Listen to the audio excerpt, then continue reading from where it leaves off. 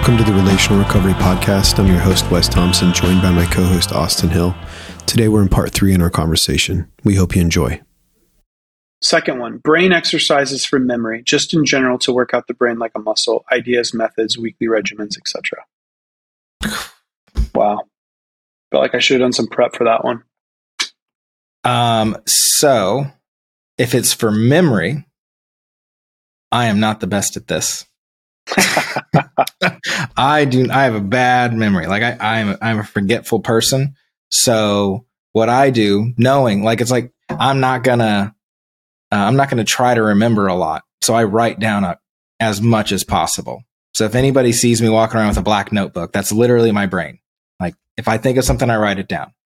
And then I have systems put in place for tasks for work. Like I used to try to have a different notebook for every part of my life, and that just was messy. So it's one list. This is the to-do list for my life. So there's work stuff, there's kids stuff, there's my household things I need to do on that list. So if you're trying to strengthen your memory and you feel like you have a bad memory, just like acknowledging that, like, man, I have a bad memory, so I should not put myself in situations where I need to remember an awful lot. And that's not a weakness. Like some people just don't have the best memory, but so that's like a tactic. But then if you're wanting to strengthen the memory muscle, this is going to sound weird, but like the different type of thinking that you have to do, like riddles. Like my two youngest kids love riddles. And so they will like go online and find like 50 different riddles. I hate riddles, by the way. Hate them. But it's a different part of your brain because you're having to see, is it like literal? Is it conceptual? Like, how are we thinking through things? So riddles are helpful. The crossword puzzle. I like crossword puzzles. So crossword puzzles and like Sudoku. I've read a lot about Alzheimer's because Alzheimer's is in my family. And so there's figuring out like if you can do a crossword puzzle 4 or 5 days a week. It doesn't have to be the giant, like the New York Times one is huge. And they use words that I'll never use in ever. I like doing the mini New York Times one. The mini is fun. That is fun. Yeah. Or Wordle. Something where you're thinking like you're exercising it by thinking through something that you normally don't. So crossword puzzles. And I think the number one thing to do that I've read from any of those type of like brain health things is reading. Literally reading. So if you want to practice that and strengthen your brain in that way, reading as often as you can. Like I think, and it sounds like, man, I just don't like reading. It's like, well, then you're just gonna have to be okay with not having a good memory. Yeah, I don't have much to say about this one. I think you nailed it. What I will say is I just want to commend whoever asked because that's a growth-minded question. Mm-hmm. So I really commemorate whoever asked this question because it's like, how do I grow in this area? And I think you nailed down some of the practicals. I don't want to add anything other than I think growing the brain is like growing any other muscle in the body. I think that we are uncomfortable when we're growing. And man, I'm speaking to myself here. Gosh, I'm working on several things right now that are just really hard for me to do. Creating disciplines. And this is going to be like that. Like if you want to get better at it, you're going to be uncomfortable. And so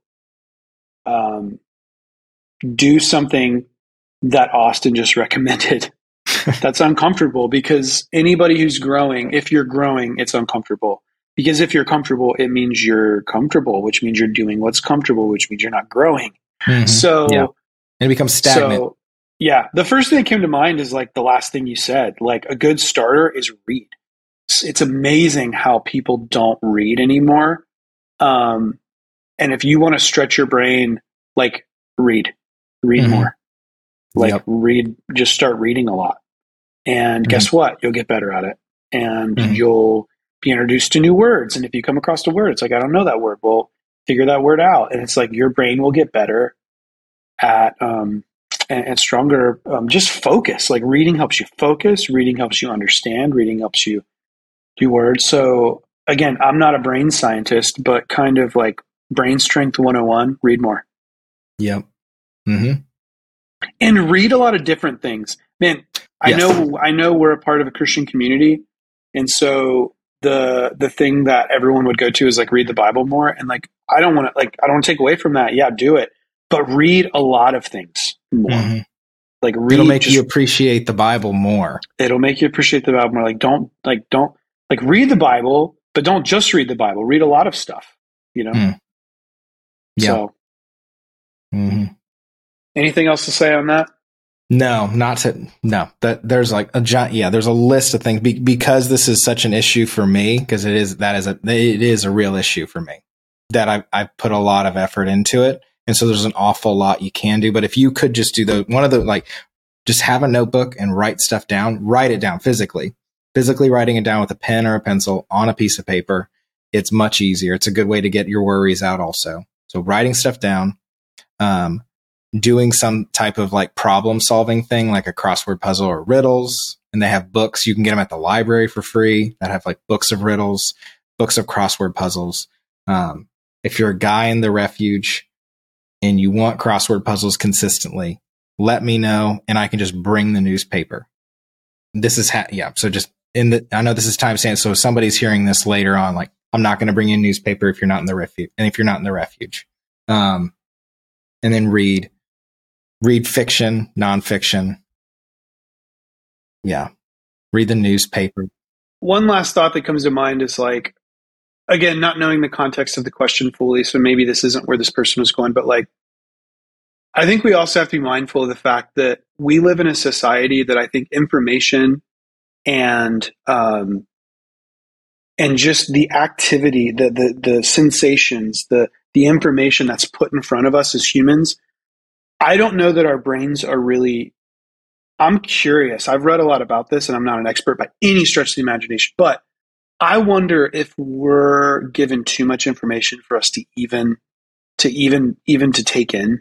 I would argue that like, don't feel bad if you can't memorize everything that's put in front of you, because I think that there's too much. Mm. And what reading helps with is, in order to read, you have to slow down. Yeah. Mm-hmm. And so I think that's good for your brain. Because the reality is there's just too much to memorize. Memorizing is definitely a helpful tool, but I'm like you, Austin. Like, I've got to write things down. I've got to keep a calendar. If I didn't keep my calendar, I wouldn't know what I don't know what I'm doing in 3 days. I don't know what I'm doing in 2 days, but my week is full of stuff, but I keep a calendar. It's very, very organized. And if I didn't have that, I wouldn't remember what I'm doing. Yeah. Because I need that brain space, not to remember what I'm doing tomorrow, but to remember other things. So I would say less is more. Come up with systems like a calendar that help you stay on task and stay with your goals. Like I carry around this notebook with me, which I keep to-dos and stuff for each day. But I think reading is just a good way to help slow your brain down too, because sometimes we're just overstimulated. Thanks for listening to this episode of the Relational Recovery Podcast. We'll be back tomorrow with part 4 in our conversation. We'll see you then.